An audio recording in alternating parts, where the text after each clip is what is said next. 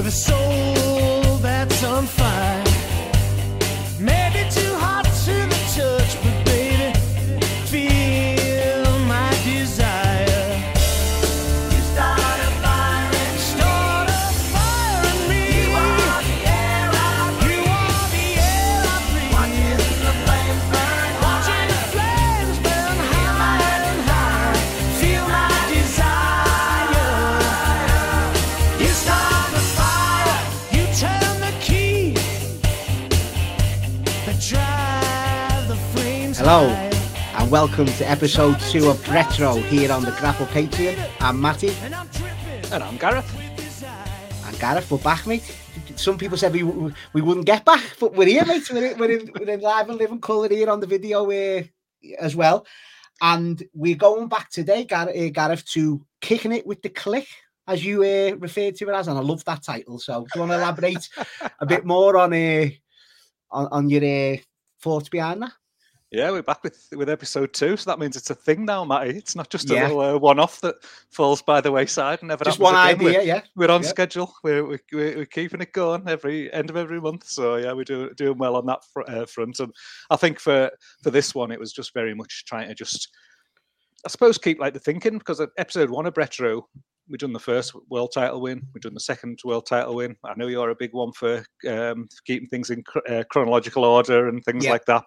Bit of structure. So for the main match today, we've opted to go for the third world title win, just to keep things working linear on that front. And I was going to say obviously, but you know there might be some people out there who don't know. But that's obviously the Diesel match at Survivor Series 95. So that's the first match that we'll be talking about today. And Kicking It with the Kliq, I mean, obviously, you know, when you think Diesel, you think Shawn Michaels. When you think Bret Hart, you think Shawn Michaels. But you know, I think one of the things we said we want to do with this show is try and have something that's a bit more well known, and then something that's a bit more of a hidden gem, or maybe a match that just people haven't seen either. So instead of going for your obvious Shawn Michaels matches, where I mean, we quite happily could have gone back to Montreal, couldn't we? We've spent a lot of time there last year. We could go back to WrestleMania, but obviously we've got that covered off on Sean. So we're digging in the weeds, and we've got a match from a TV taping where we've got a Bret Hart versus Shawn Michaels cage match, which again, don't think it's a match that many people have seen. Well, this is like you say that like about the variation of matches, but there's not that many, Gareth. Like you know, if we're gonna dive right into the story of the first match here against Shawn Michaels, I've got down here. There's not that many to choose from, because obviously this is on the Shawn v Bret Rivalries Blu-ray, which we've covered as part of Montreal Month in our archives. And I put the matches down that's on there. There's a match from a Wrestling Challenge from 1990 between the two. There's that test run ladder match that they done, which I always liked that match. That's one I watched a lot when I was a kid, an awful lot. And then there's this one. Like, that's basically the chronological order that, you know, maybe recorded matches wise. So, as you say, you know, Survivor Series 92, obviously, and then Iron Man and Montreal. There's not that many others, I don't think. No, and that's it. You know, I think, again, we've talked about this in the past, haven't we, on shows that, like, Bret and Shawn, you know, obviously it's that feud, but it's for the backstage really sort of thing. You know, it's you'd expect that there's going to be this sort of great body of work that there should be, like, between the two of them working, you know, big shows and things like that over the years. But yeah, it's just not there really. And you know, I think when we did the Shawn show, I think it was one of Benno's points that he was talking about, was that you just expect that there should be this Bret Shawn classic, and there isn't. And spoiler alert, this isn't a classic either, kind of thing. It's a very, very good match, but it's, again, it shows some like good elements between the two. But I think it's more one of those where you sort of, I'm pulling this one out really because it's a cage match, probably number one. I think number two, because it's something that's like from a taping, almost from a house show really, that rather than been something that's been more featured. And I think you referenced the ladder match there. I think the ladder match is one that's maybe a bit more well known, probably is a better match than this match overall. But again, just in the interests of just trying to just dig a bit deeper and just like pull out something that is a bit different, gone for this one on this occasion. But you know, I think there are there's the signs here, isn't there, of the chemistry that there is between the two of them. Yeah, and also we'll give it the full title when we get up to the match. But this is from late 1993, so as I say, a year earlier, Survivor Series 92, like I've just mentioned, you did have the main event of Bret Hart as the WWF champion versus Shawn Michaels as the Intercontinental champion, and this is coming off like what we said on episode 1 of BRETRO, where Bret beats Ric Flair. So they're pushing the new WWF generation. Now that epitomizes it with this match, main event in a big 4 pay-per-view, doesn't it? The year earlier, for 100%. Yeah, that's it. And I remember it. I can also remember at the time it felt a bit odd. It felt a bit weird. It's kind of like, what, Bret Hart versus Shawn Michaels for the world title on a major pay-per-view, like in 1992. Like it felt sort of. Because we probably didn't see none of them wins, Gareth, because we didn't see the Bret Hart win, and Shawn beat Davey Boy for the IC on Saturday night's main event, so it probably was on Sky, but it wasn't like repeated to death or not, and so we probably looked at that pay-per-view and went, what, these two are the main singles champions, It's wild times. Oh, definitely. And then, if you think, you're not that, again, late 1992, you're still not that far out from your big sort of Hulk Hogan WrestleMania main events and things like that. So for it to suddenly be Bret Shawn for a world title on a big 4, like really odd at that time. Yeah, well, and then as we said there, we covered 93 basically for Bret Hart in our last episode as well. But then we get to Survivor Series 93, and they do cross paths because it's originally meant to be Bret Hart and his brothers of Keith, Bruce, and Owen against Jerry Lawler and the Knights, the mysterious Knights that were there.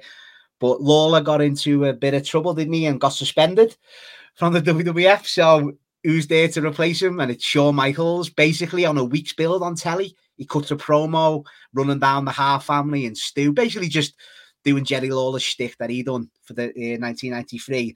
And there we had their interaction, once again, a month before this.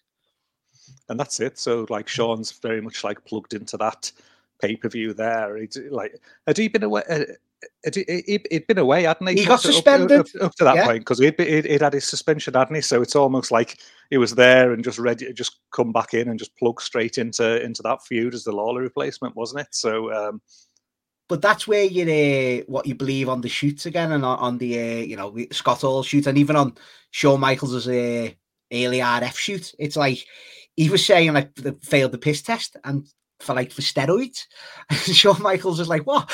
What's going on here? And he basically just walked out because he was fuming that much that he got accused of being on steroids. And then that's where we ended up with, he took the Intercontinental title away. He didn't lose it. We build up to the ladder match with Razor Ramon at WrestleMania. But as you say, he literally come back just for this match. And that's it. So like you can only guess that this match that we're going to look at now, that probably isn't happening, is it? Like without that whole scenario with Lawler and things like that, he's almost been, he's been plugged in with him at Survivor Series, but he's probably been plugged in with house shows because when I was looking on the looking on Cage Match and just looking at the run before this, like he'd been having some cage matches on house shows with Yokozuna. He was then having some cage matches on house shows with Lawler as well, sort of thing. Yeah. So then he's just been plugged right into this as a replacement, really. So again, without that, then he's another match that Bret and Shawn that doesn't make it to tape, and it's even one less on the list, kind of thing between the two. So yeah, it's almost a by accident match to some degree that's happening, but it's still got a interesting part in history when you think of this as been something that's basically like a week out of the back of Survivor Series 93, and then Survivor Series 97 was obviously Montreal. So it's like you look at this and you go, wow, 4 years later, only 4 years later, kind of thing. These lads go from where they are in ring on this, as we're going to talk about now, just 4 years later, where they end up being, and what the implications for not just like WWE but the business as a whole, and both of their careers and everything like that. And I think that's while we say there isn't the matches there between them two, they're just intertwined throughout this period almost, that it's like when you say Bret, you think Shawn. When you say Shawn, you think Bret, especially when you're thinking about this period. Automatically, mate. Automatically. But you're saying that about cage match. So I've been on one of my favourite sites, Gareth, the history of the WWE.com. It's what a site. Basically every result of all time. Is that just your brain? Yeah. Oh, I wish, mate. I don't go as far back as the 70s like this site does. But mine's from the Hogan era, maybe 84. But yeah, because only four. So this match, obviously we'll give it its full bill in a minute, is December the 1st, 93. 4 nights earlier, this just shows you, Gareth, the 27th of November 1993, the WWF ran 2 house shows on the same night. You had Madison Square Garden, 12,000 people for the main event of The Undertaker versus Yokozuna in a casket match, in a non-title casket match at that. And on the same night, Gareth, Bret the Hitman Hart is working in Campbellton, New Brunswick, in their Civic Centre, and he's defeating Adam Bomb with a sharpshooter in the main event. It's like, so you're obviously going with Taker, Yoko there, and the building for the Rumble for that. But it just shows you Bret would get in there with anyone, wouldn't he? Absolutely anyone. 100%, and I've got a spreadsheet with with the names like Adam Bomb and the likes that I definitely want to get to be covering in these. So we'll be digging into some of them. But it's bizarre, isn't it? Bret Hart on the B show basically when there's a garden show. It's outrageous. But yeah, Gareth, that's pretty much the backstory to that one. So let's dive right into this and give it its full title. It's Bret the Hitman Hart up against Shawn Michaels in a steel cage match from December the 1st, 1993 in, I've got down, is it correct pronunciation here, Gareth? Utica, New York. Is that the right pronunciation? Utica, yeah, I don't know. Yeah. Like it was one or the other. First time I've ever heard of it. Yeah, same here. 4,500 in attendance. And on this version that I watched, Gareth, on the Blu-ray itself, once again, this is off the Shawn Michaels v Bret Hart Rivalries Blu-ray, or it was also on the Bret the Hitman Hart VHS release as well. So on the version I watched, it's Gorilla Monsoon and Johnny Polo, otherwise known as Raven, Scotty the Body, whatever you want to call him, on commentary. So was that the version you watched? Yeah, that's the version I watched. And what did you make of that? What did you make of that pairing, Gorilla and Raven? He was trying to wind Gorilla up all match, wasn't he? He was just waffling on and going off topic, off match and everything. And I think it was working on Gorilla with it. I was thinking, these two are like Gorilla's having a word there. Like he's not having this. He's not fucking doing too many more with him. Like I thought he was definitely getting wound up there. Like, but just bizarre. It's just one of those things that just like moments in time when as soon as it starts, and I'm just like Gorilla and Johnny Polo, Gorilla and Raven kind of thing, and you're just like, what, like. Worlds collide almost. Like you just like eras collide in your head and things like that. You just think how mental it is. Like because Gareth, like this night, once you get like this is basically nearly into 1994.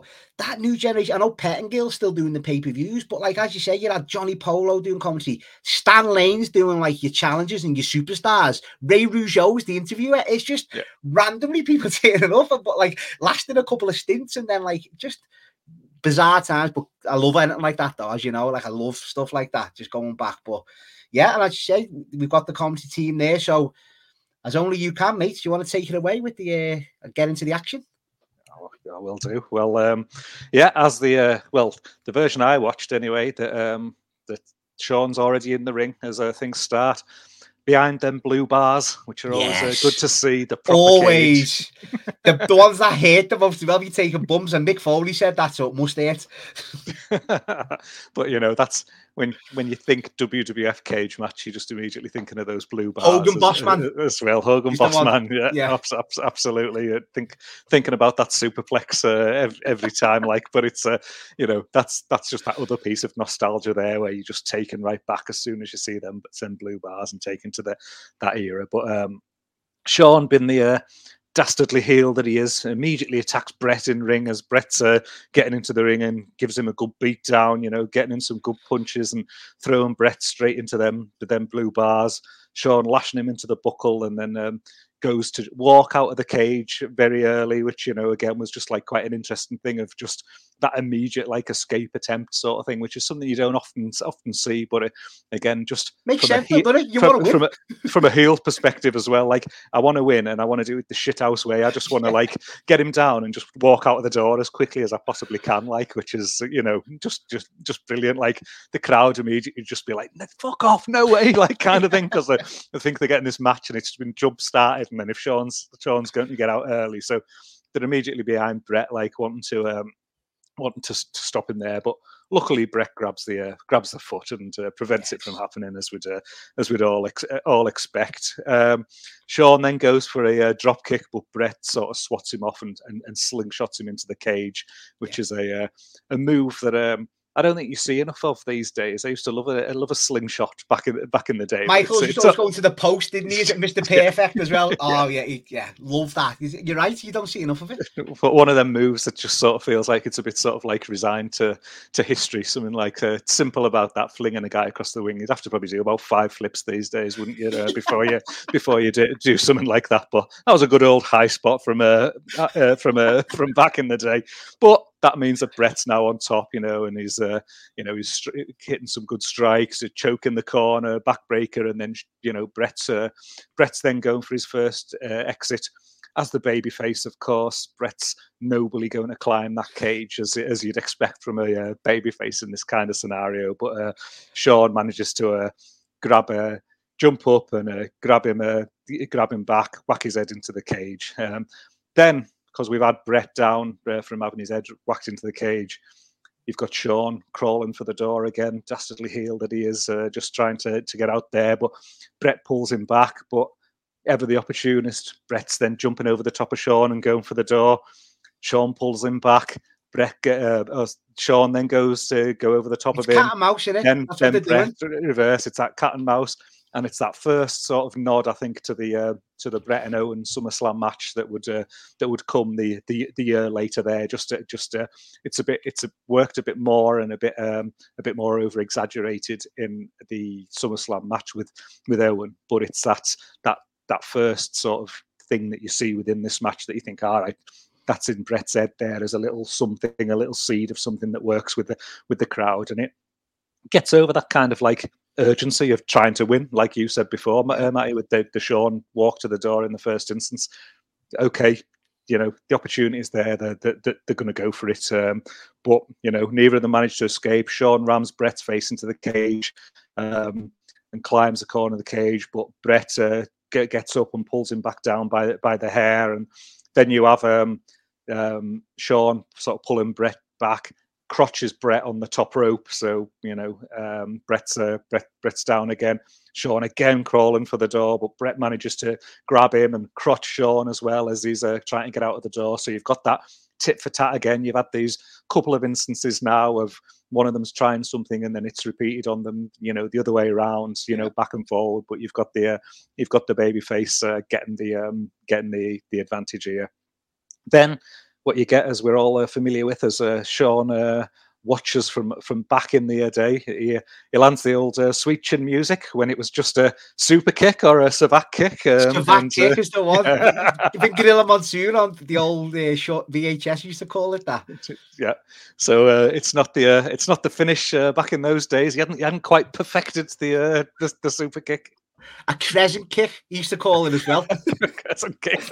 I was also a savate kick man in my head. I always thought that made it sound a bit more like martial artsy or something like that. Like just add a little bit more credibility with it or something like that. But Sean's hit that and climbs the cage. But again, Brett manages to catch him and kicks Sean off the top rope. Brett then climbs the cage and Sean jumps up and catches Brett by the hair, pulling him back again. So again, you've kind of almost got that mirror image thing of, throughout the match, a couple of back and forwards there where Brett had got Sean by the hair. Now Sean's got Brett by the hair. And obviously we all know Brett would be grabbing Sean by the hair a few years later backstage, which would cause a few more problems further down the line, less so than in Utica, New York, on this given night. Back in the ring, Sean applies the sleeper, but Brett escapes and runs Sean head first into the cage. Brett climbs the cage and Sean climbs up with him. They both exchange punches on the top of the cage and both start to climb down. Brett fires Sean head first into the cage, and Sean gets his leg caught and he falls backwards, but he's trapped, hung backwards. Brett jumps down, and in about 12 minutes, Brett takes the win there overall. So short match for a cage match. Short match than you maybe expect for like a Brett Sean match, just 12 minutes. But again, I think it's a match there that with the jump start, they're right at it sort of immediately. There's no sort of feeling out process. The fact that this is a cage match that's not exactly a cage match that's coming at the end of obviously Survivor Series the week before is basically the juice for this match. From that point of view, from a heated feud standpoint, but. They go in there, and like I say, I'm not going to turn around and say this is a classic by any means, but I think as an example of, okay, you've got 10, 12 minutes, you go out there, main event a house show, or be the final match on a TV taping or something like that. Get the crowd going, get the crowd up and into it. It's something that they work fast here. They pack quite a lot in there. There's that little sort of back and forward story that they work in between, with them both sort of like repeating stuff on each other. But overall, just a cracking little match there, just for bit of nostalgia back in the day. It'd been a cage match from the time it'd been Brett and Sean, and I had a lot of fun revisiting this and watched it a few times this week, just to get thoughts through that. What do you think, Matty? Yeah, no, as you said there, Gareth, you could give these 90 seconds, you could give them 30 minutes. They're going to make it work, aren't they? The two are of the best. We give Sean grief, but he is obviously one of the greatest workers as well. And as you say, it's that house show. It's the end of a long taping. As you say, putting two masters in there who can just get something out the crowd after a long, these must have lasted, 4 or 5 hours, some of them, Gareth, maybe, back in the day. Different type dark matches, then you're into your TV tapings for several shows, intermissions, so it all adds up, doesn't it? And as you say, these two will get the fans into it. 11 minutes, 36 seconds, the official time on this. You were nearly bang on with them 12 minutes stuff. But yeah, it's, as you say, give these two and they're going to make the most out of what they get, aren't they? You know what I mean? Yeah, and I think without going over the top with like the cage climb spots or anything like that, there was no ridiculous climbing in ultra slow motion or anything like that. No, none of that. Packed into the time that they had, there was probably a suitable number of attempts at cage escapes that there needed to be within there. That meant that the crowd got up for each of one of them, really. And I think in a lot of occasions, the cage climb came after there was something big that landed, like a super kick, or someone got fired into the cage or something like that as well. So it was credible kind of thing that maybe they could have escaped on any of them occasions. And just drawing back obviously to that comment about the Owen Hart SummerSlam match, obviously the finish of this is the finish of the Owen Hart match that Brett has at SummerSlam the following year, where as Sean gets his leg caught in the cage here and falls back, Owen obviously does the same in front of a lot more people on a pay-per-view. A lot more people have seen as well as another classic match there, and again, I think it just it shows that that side of Brett as well, where he's thinking about finishes and he's keeping things in his back pocket. Notes it down in his brain, definitely. And these are things where I've talked about him having different finishes there with Yokozuna and Lawler and things like that. He's having different cage matches on house shows that year, and they little things that did that work? No. Did that work? Yes, kind of thing. Oh, back pocket, I'll have that one. I'll keep that for later. And that's when people do see the pay-per-view Bret Hart and he's piecing together some of these things, that's where you do get a lot of these unique finishes that people remember, like your Roddy Piper finish that he uses with Stone Cold and things like that. The leg in the cage finish here and things like that as well. So again, it's trying to be creative and trying to think of little spots that are just going to resonate with the crowd, be memorable, be a bit different and stand out for other people would maybe be using in a match like this as well. So again, I think this is one of these matches where I'd say don't be walking into it expecting a classic by any means, but certainly for sort of like historical purposes, and it been a match to watch if you haven't watched, and it just been a little notch in not just the Bret Shawn legacy, but just the Bret Hart legacy, really, and just the things that go into other matches that he has in the future. It's a well worth a watch, and worth 11 minutes and 32 seconds of anyone's time. 36. But brilliant, well said, Gareth. And we move on to our second part of the show today. And do we officially call Shawn Michaels the leader of the Kliq, Gareth? Is he? Was he? Was it Nash? Who do you think it was? It was the fans, wasn't it? Well, we're always seeing that Shawn was the ringleader, wasn't he? He was because he was the biggest star, even though obviously Nash got the title before him and stuff like that. But I always thought that. Obviously, you think of Shawn Michaels first, but going into the backstory of the Diesel match we're going to talk about from Survivor Series 95, I've got to start with just the Nash and Bret Hart history, really, Gareth, because to myself, even I've always loved these two working together.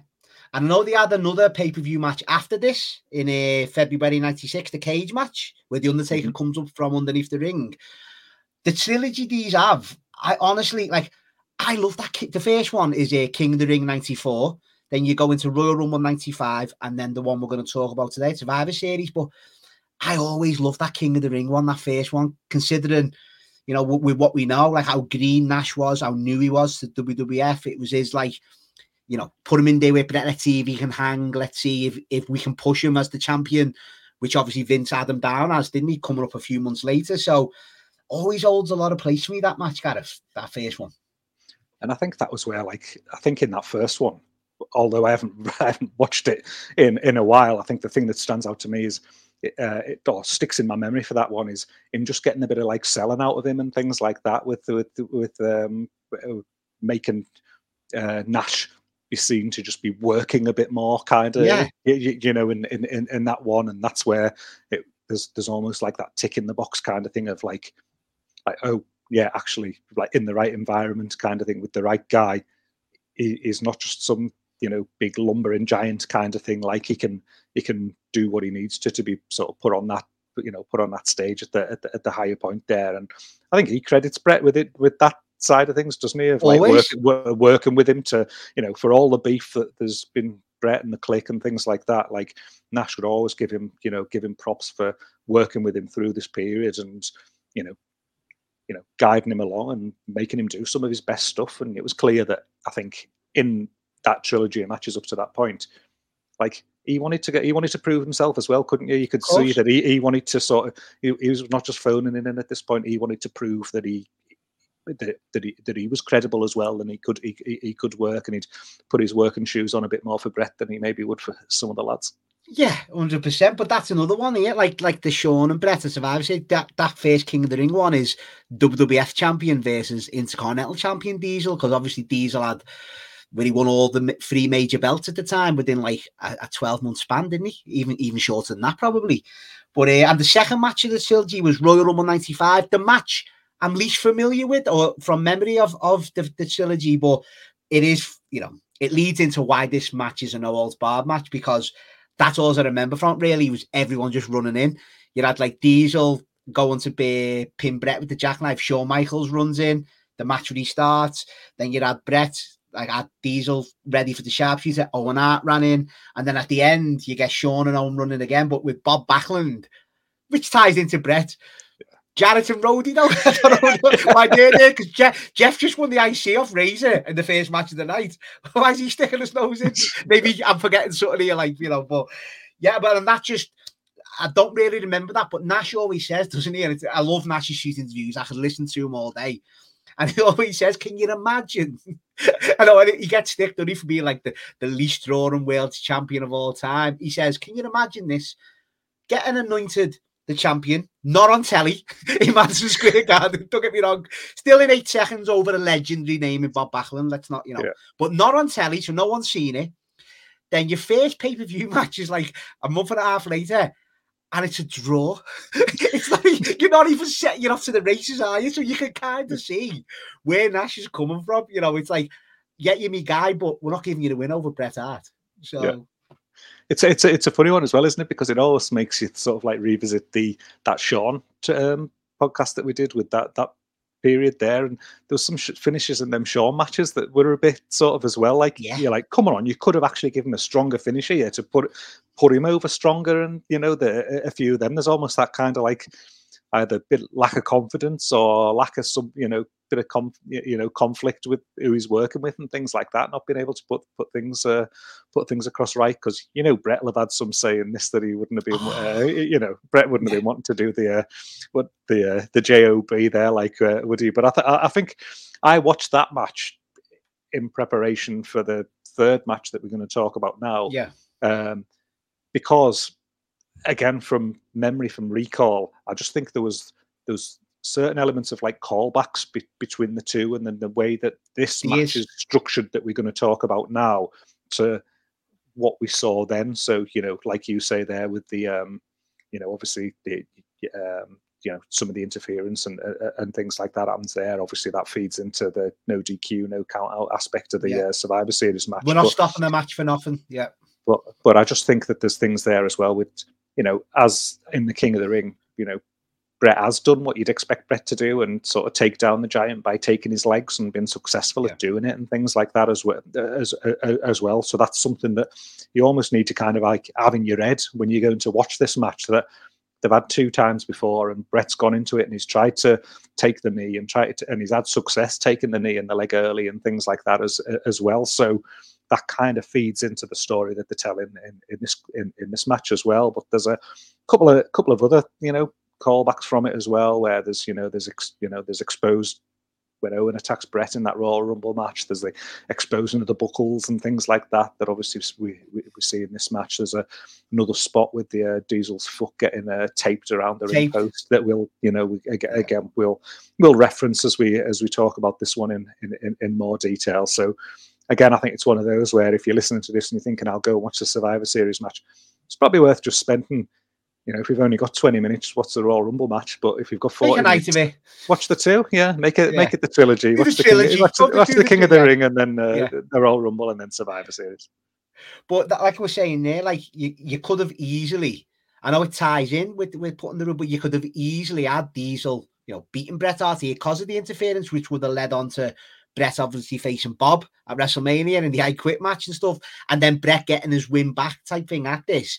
But obviously they went that route. But just for another couple of little 1995 nuggets here, Gareth, it's like obviously Diesel's the champion for the whole year. We're blasting off again, as Vince would say, with the WWF's new generation running on Diesel power, getting his full proper like everything behind Kevin Nash at this point. But but to be fair to him, I've got a few lists of the people down that both guys work with here in 1995, and once again, to be fair to Nash, he's working with Sid, he's working with Mabel at SummerSlam. So you've got so let's go into. I know he worked Shawn at WrestleMania in a match where even Nash laughs. Well, through gritted TV laughs about Shawn trying to blow him up to prove that he wanted to be the champion, more deserves to be the champion more than Big Kev. So you get the Mania against Shawn, but then you get into Sid, the King of the Rings. There, it's a tag team match with Nash and Bigelow against the Tanker and Sid, and then you get your big SummerSlam main event is Kevin Nash v Mabel. So to be fair to him, Gareth, he's not really working with the greatest of workers, is he? You know what I mean?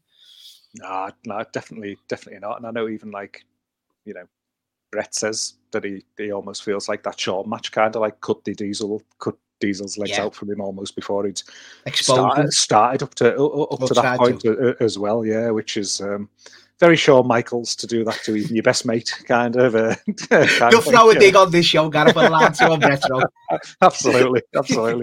But yeah, I mean, when you think about the world that we're in then, where you didn't have those like big frequent or as high profile probably in your house has just started, didn't he? And stuff. After WrestleMania, you've just got those starting to come in, and then the working. If there's not necessarily a big world title match on all of those shows and things like that as well. So he probably hasn't been given the best platform to get himself over as a drawing world champion either, because at the end of the day, in 1995, when we're in a world where ECW is what everyone's talking about and things, we're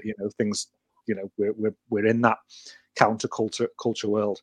how many people are excited about fucking Diesel versus Mabel at SummerSlam? You know, it's one of those that it's just not a thing that, you know, people want to see back in that day. No. You know, it just And seemed like also, a very odd fit.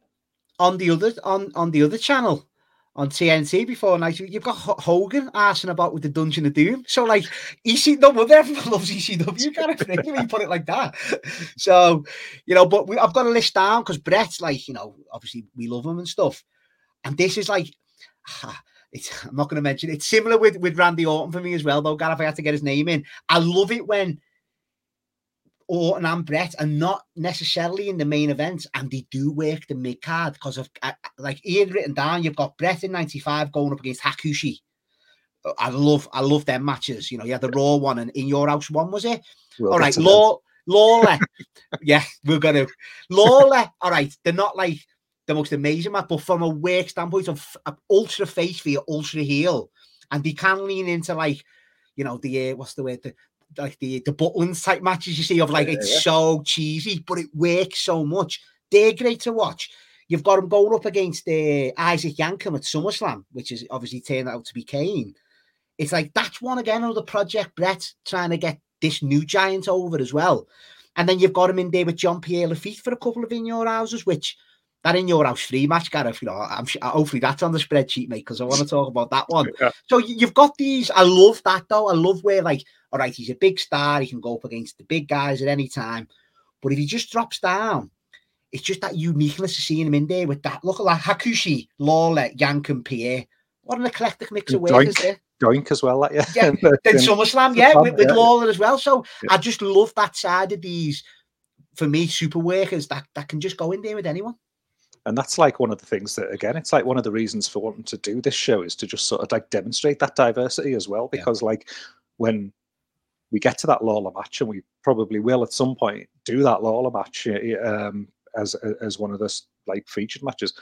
Again, a big reason for that is just to showcase that entirely different side. Because as much as I want to sort of talk about, you know, the way Brett approaches putting a match together with a giant or someone like, you know, Yokozuna, or when he's up there, you know, facing someone of, you know, like a Shawn Michaels style or something like that. It is that other side of it that I think it's like important to capture as well, because that's where he has just got that experience from just being a worker for so long that he knows I can go out there with Jerry Lawler and I can have a Memphis match or a Butlins match or something like that to a global audience and still get it over with the crowd, because we're both proper pros and we know what to do. And all right, it's a different sort of opponent. It's a bit more camp and it's a bit more like comedy and spots and things like that. But he's equally as good at that as he is about, you know, working the other way. It's all about making the crowds engage in what you're doing, isn't it? And he can do the lot. That's why we've got a podcast dedicated to him. This is it, mate. I love it.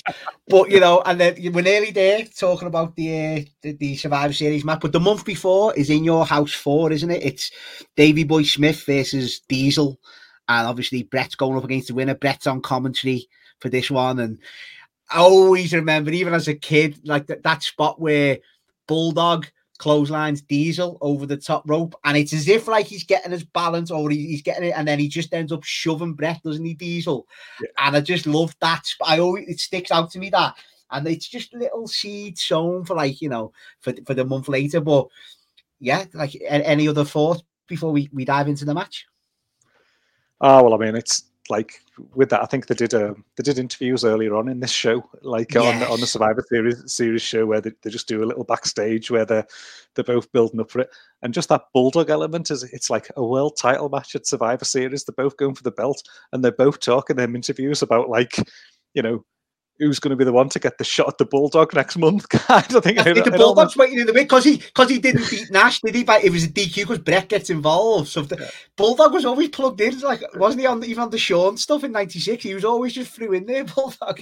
But it almost like makes it feel like getting a match against the Bulldogs bigger than winning the belt here or something like that. Like, because they're both talking about that. But I mean, they set it up perfectly with those interviews. Like, you know, Brett's talking about, like, he feels a bit like Wayne Gretzky, you know, he wants to find out if he's still the best there is today, sort of thing, you know, like, again, even he's not dead old, but because of the whole new generation thing, it's almost like even at this stage and, you know, in this year, Brett's almost got that chip on his shoulder about Ben, like, oh, I'm not the new guy kind of thing anymore and stuff like that. So that's still there, but he's talking about Diesel not having the technical ability, and then in his interview, Diesel's talking about, you know, I might not be able to go 20 minutes, but you know, I'm going to finish it early with the power and stuff like that. So like it's wrestling promo like ABC, isn't it? Basically, kind of thing. But again, it's amazing how many lads don't do that kind of thing. So that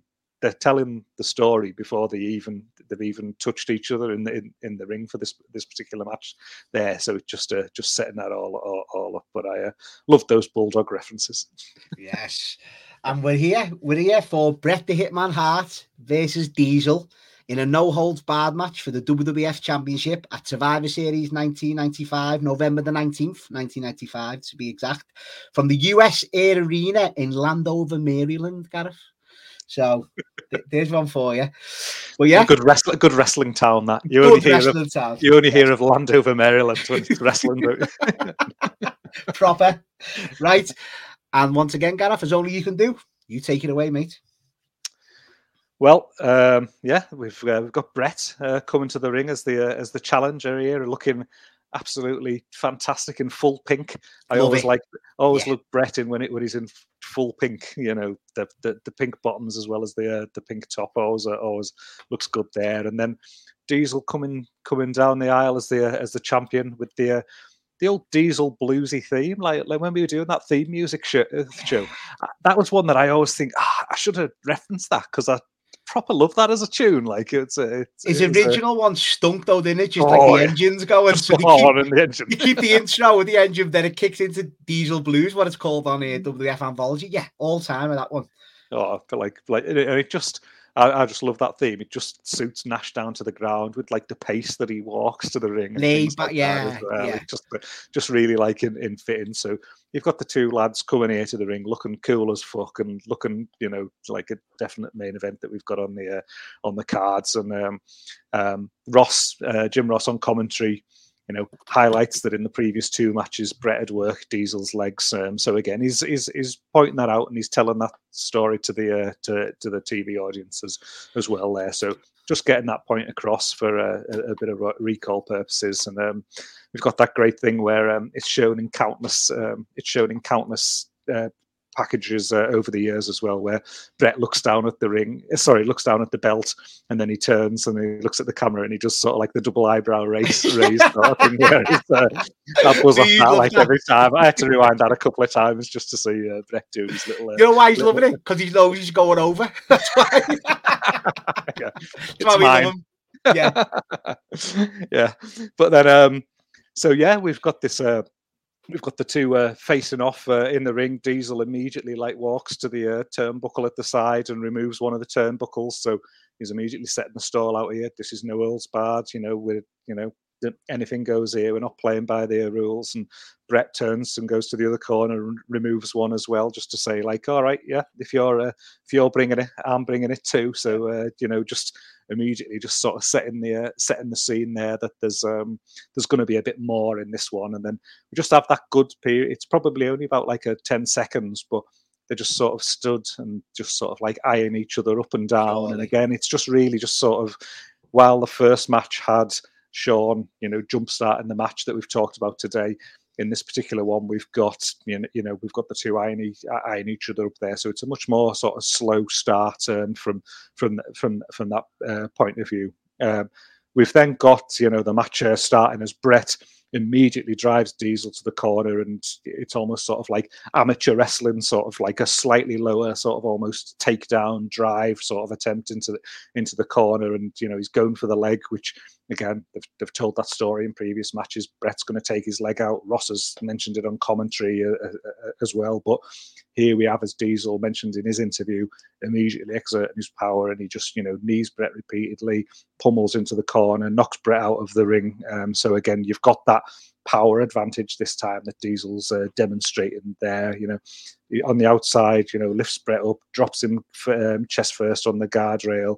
He's got Bret on the floor. He's put his boot in Bret's face and he's sort of grinding Bret's neck into the guardrail with his boot against it. So just really just like exerting that size and that power, and Brett's gone for the leg early, but he's just on this occasion like Diesel's like, no, I know what your game is. I'm not having that kind of thing. I'm coming for it, and I'm going to use my skill set to my advantage and my size and my power. And you've basically just got this start of the match where it feels, it's very slow sort of thing, but not slow in a bad way, where you've just got Diesel on top and dominating Brett and just walking around and slowly, just methodically, just stalking him almost, just as he does thing after different things to him.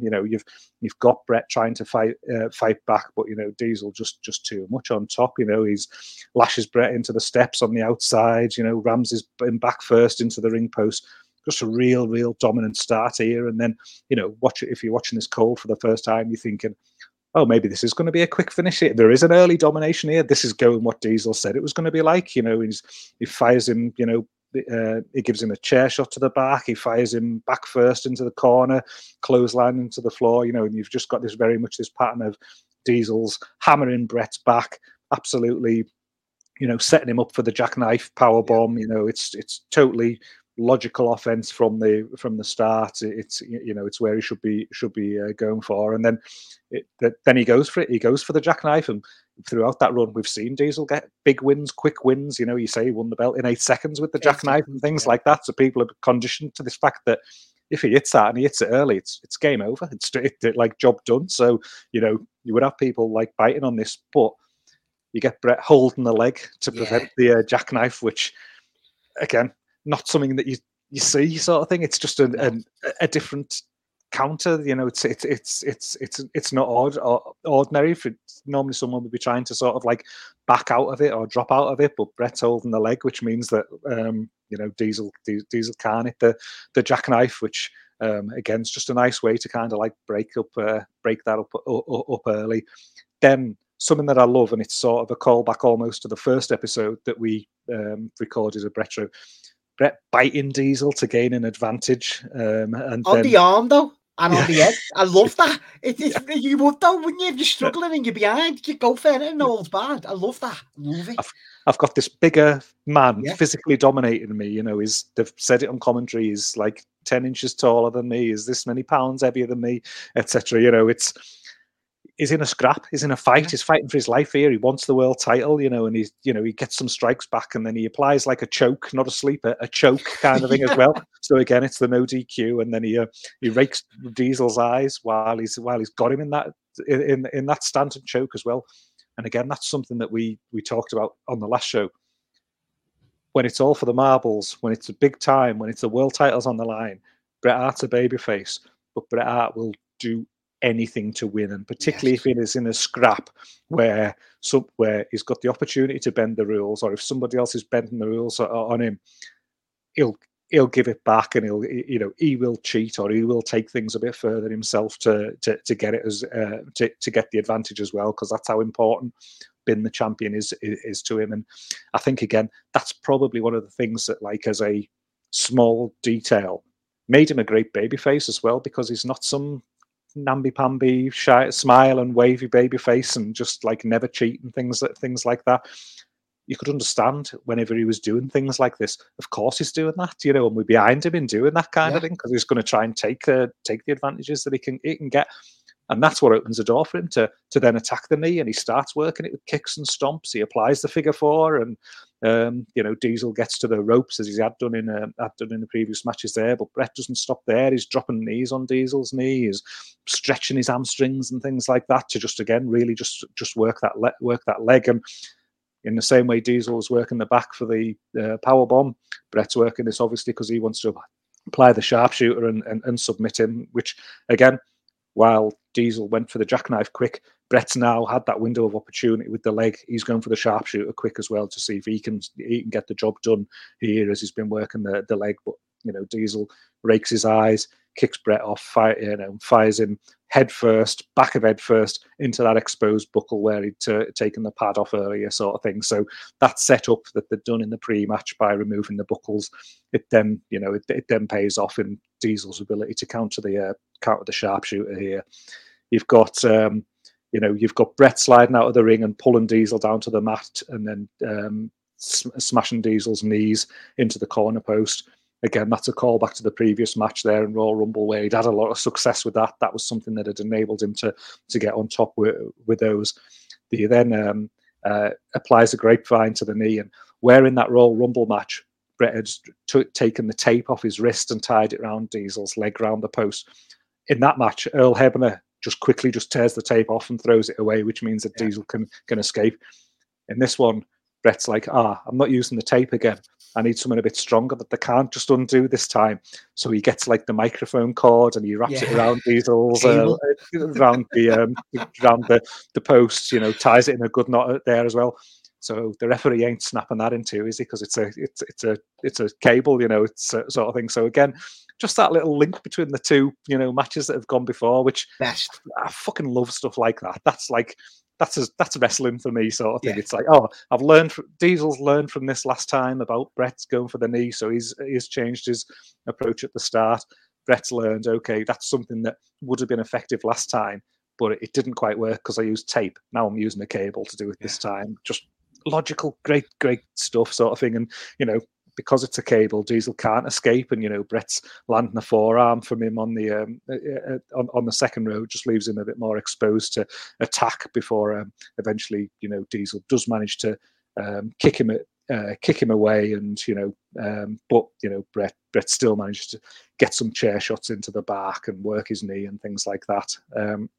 You've got moving on. You've got Bret landed a backbreaker, and he goes to the top rope. Bit out of territory for Bret. It's normally that second turnbuckle. So going to the top rope here, and it's something that he gets caught with. Diesel punches him and slams him from the top there. So Bret's paid the price almost for thinking that because he was tied there, he could change his style of offense a little bit more. Yeah. So again, that goes against him. Diesel unties the cable, lands a side slam for a 2 count. Got to say, Gareth, sorry to cut you off. That selling by Nash when he delivers that side slam, where he's hopping on one leg and still delivers he always had a great side slam, Nash.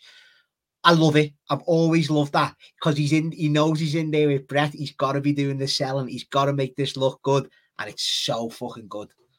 Oh, definitely. And often in a match like this, you might get somebody who gives you that good sell at that moment, and then they maybe forget about it, kind of thing, and it goes away. But that's to Nash's credit in this one. He never forgets that sell now from this point to the rest of the match, because Bret's fucked his knee up good and proper here now, sort of thing. So that's something there that he does fantastically here, but he keeps with it. And this pin attempt, I think it's the first pin attempt of the match as well. So it just shows how much of a fight, how much of a scrap it has been. It's a rugged scrap. I've got that down. It's great.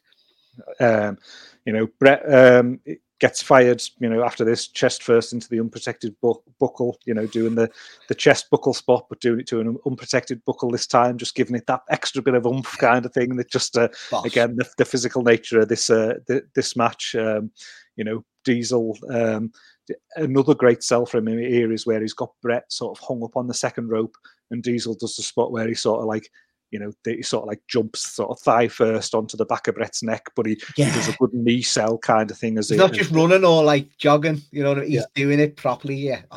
So he can't put the full thing behind it. And then again, coming back to the spots with the buckle, obviously the snake eyes is one of Diesel's move set at this point. Lifting and putting them face first into the buckle. Now, because of the knee being fucked, because of the sell of the knee, he's got to do it to the nearest buckle, and the nearest buckle is the padded buckle, which again is just a perfect thing weaved into there, that he still gets to hit his big move, or one of his big moves in his arsenal, but he doesn't hit it in a way that there's 2 of the buckles there that are exposed. If he hit it on one of those, it has to be game over. Bret can't kick out of that, because then he totally fucks one of Diesel's big moves there if he's kicking out of that. So nicely worked in there that they're positioned for it to be at the corner where there is a pad there, because that gives Bret the opportunity to recover from that point.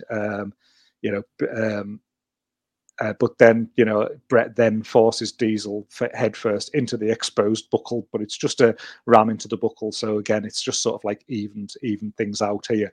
But what that does do is that opens the door for Bret, where Bret smells blood and starts to put together the finishing repertoire that we all know with Bret. And I know this is one of Bret's things that he talks about, where, you know, where there'd often be criticism with Bret about him using this sort of same sequence of moves towards the end of matches.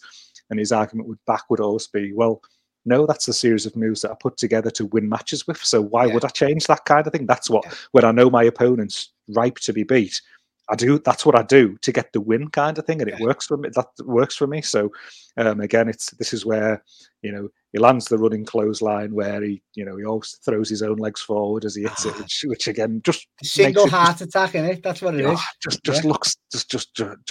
Looks fantastic. Lands a bulldog from the second for a near fall. Lands a side Russian for a near fall.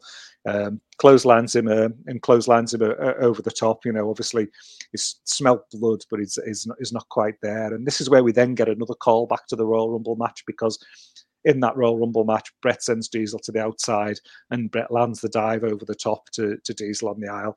This time he clotheslines him over the top, and Diesel's learned again. He sees Bret coming and he moves, and Bret completely fucks himself and misses the dive completely. You know, this is where you then get things working towards sort of like the big spot and the big finish here, where you've got Bret going to climb back into the ring, but Diesel comes and smashes him from the apron. Bret goes flying all the way across to the Spanish announce table and through that, which, as you'll attest to, Matty, big in 1995. This big, mate. It started the trend we're seeing to this day in the WWE. Oh my God! I mean, how many pay-per-views since have done it? But this is like, not just because it was the first, of course, but how realistic is it, Gareth? That's what Bret says on his shoot. He said, I wanted to do it.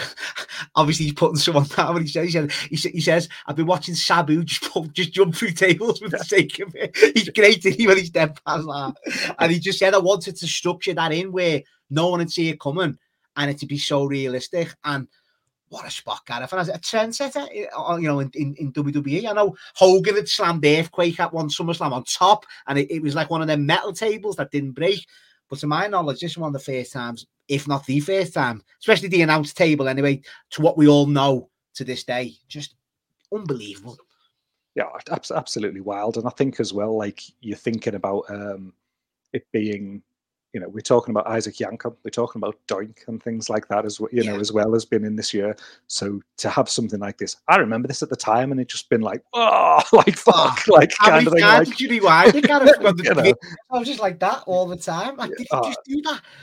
Such a massive spot. And I think it's one that, like, Bret references in his book, that he'd gone to Vince, and because he'd seen the Sabu stuff, and like he'd said to Vince, like earlier in the year, 6 months earlier or something like that, I've got this idea for a spot, I want to do this, like, you know, through the table. And Vince quickly wrote it in his big black book, he said. And then he says Vince came to him about 5 months later and was like, in that match, do this kind of thing. And like, he presented it to Bret as if it was Vince's idea, and Bret's like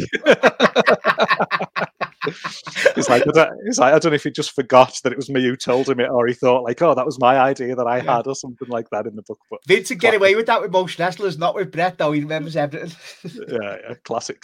But so after, you've got that spot where sort of Diesel looks at him like a bit like, I think on the commentary they try and put it over a bit like there's a bit of sympathy for Bret kind of thing. But I don't know, there's almost that feeling to me of a bit of like, because Bret's sort of starting to sort of move and get up a bit, there's that almost little bit of Diesel as well. It's a bit like fucking hell, like he's getting up. Yeah.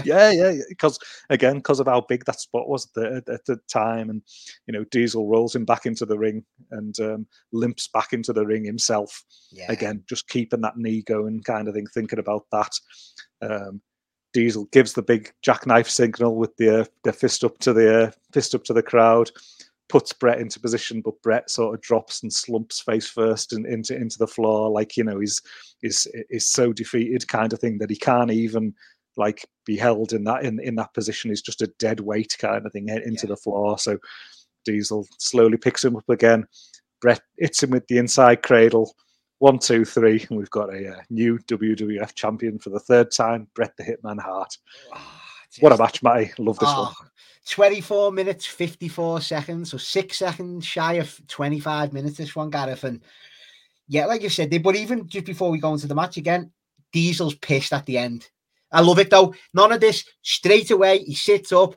Motherfucker, isn't it? He obviously bleeps out, gets up, destroys Hebner, just launches him, and two of the best jackknives I always love because they were like to the side. It weren't like perfect. He just basically lobbed them up and just threw him like a dart, basically. And I love Brett's cell where he's like you know, on his like, you can see the arch in his back when it's just unbelievable stuff. Like, it really is. And that sets off Nash's tweener character until he leaves as well. But back to the match itself, Gareth. Yeah, to be fair, one of my favourites. Always had a lot of time for this. Wax lyrical about the King of the Ring one. This is obviously the best one of the trilogy, like 100%. And it's just even because I always take little bits every time I see this, Gareth. Like, when I watched this for this podcast, I didn't have, because when I used to watch it, I had a bit of the Muhammad Ali rope-a-dope, where he's tiring him, he's not letting Diesel, but once Diesel takes advantage, it's like Diesel's on top for that first period, being the big guy, he's going to gas himself out, and then he does tire himself out, because there's a point where Nash is even breathing heavy, kind of to the camera, and it plays into it, but I didn't see that this time I watched it. That just shows you how good of a match this is, where you take so many different things every time you watch it. And it was the ruggedness of this one for me. Like, I always knew it was because it was Bret and Diesel, no holds barred, but it was so like a scrap. It was like a proper rugged you'd see on the streets. But as Bret always says, that like his famous line is, you know, I see these guys doing this and that, but would you do it in a bar? Would you do it in the streets? You won't believe him tying him up in the street, though, because it makes it so like realistic, if that makes sense. Like, it's such a good match, mate. It really is. And that's it. Just things like that as well. They're not just like, it's not just tying somebody up for tying them up's sake kind of thing. There's logic to it. This bigger, taller guy, he's tried to do it in the past in one way, and like it didn't work, so now it doesn't. Of course, if you've got someone who's 7 feet tall kind of thing, if he's lying on his back on the floor, is anyone's game, isn't it? Like, anyone can beat somebody when they're fucking stuck on the back on the floor. Like, so that's you know, that's something that you know, just makes sense. And as I don't know, maybe it's just my own like sensibilities in wrestling and stuff like that.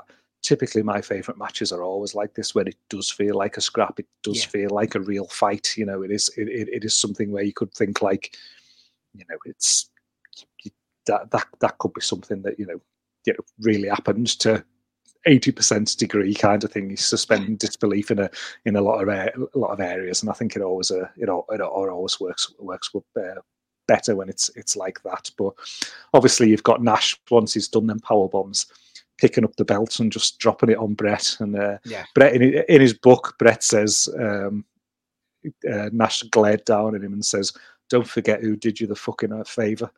He says, and this is the same guy who 2 years earlier did nothing but suck up to me. Well, Nash is probably thinking, to be fair, again, you didn't do the favour for me at Royal Rumble.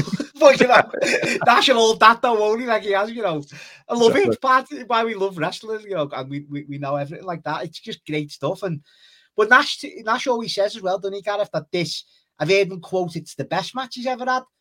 But it's always in his top 3 matches when he gets asked these questions, or no matter what interview you hear, it comes out first. This and the No Holds Barred with Shawn Michaels are Good Friends, Better Enemies. They're the 2 he references straight away.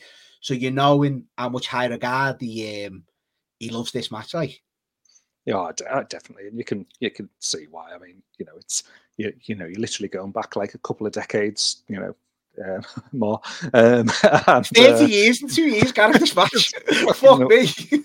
insane. But it's like, you know, it's 4 stars for me. This, you know, like easy 4-star match. You know, and again, it's one of those that I'd be saying if you've not seen.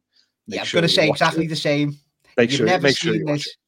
Go out your way to watch it. If you're a Bret guy and you somehow haven't seen this, just make it a party or your weekend coming up whenever you listen to this podcast. Just go and put it on. And as we said before, try and do the trilogy as well if you've got time, because you see the progression in each match with these two. Always got a lot of time for the chemistry between these two, Gareth. And yeah, I forgot to mention as well, 14,500 in attendance. I didn't get that in. I just had to get that one in there, Gareth, for this one. So big match too, didn't it? Oh, I did, you know, put Big Kevin there against a decent opponent, and there you go. You might have had some better numbers out of his world title year if it had a bit more of a proper feud running into it. But yeah, no, it's a quite quality match, one that everyone should see. And again, I think it just lends itself to, from a match structure standpoint, you know, a different one there, as I've referenced previously in Brett's repertoire. You know, as you're comparing it to his matches with other opponents and things like that.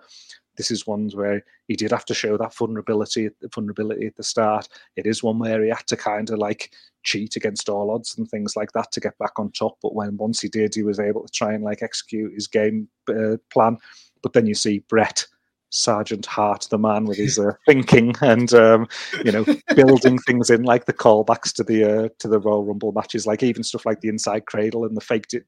You know, in the Royal Rumble match, he faked an injury to hit the inside cradle and nearly got the win in that match as well. So there's those small callbacks, as well as being aware of where the wrestling world is at that point, and, you know, wanting to build in that table spot and things like that, because he knew the impact that it would have. And, you know, I think often the Kliq can take a bit of credit for trying to kick the WWF on to what was happening in the world, in the modern world at that time. And Brett can sometimes be described as being a bit old school and trying to hold some things back in certain ways. Basically, but not on. He's the one bringing these ladder matches to the table. He's the one thinking about these big table spots and things that you can build in, because it's at the end of the day, it's all, you know, old stuff that was happening in Stampede and the likes back in the day, you know, anyway, where they were approaching things like it was a real scrap and things like that as well. So it all ties itself nicely in a bow.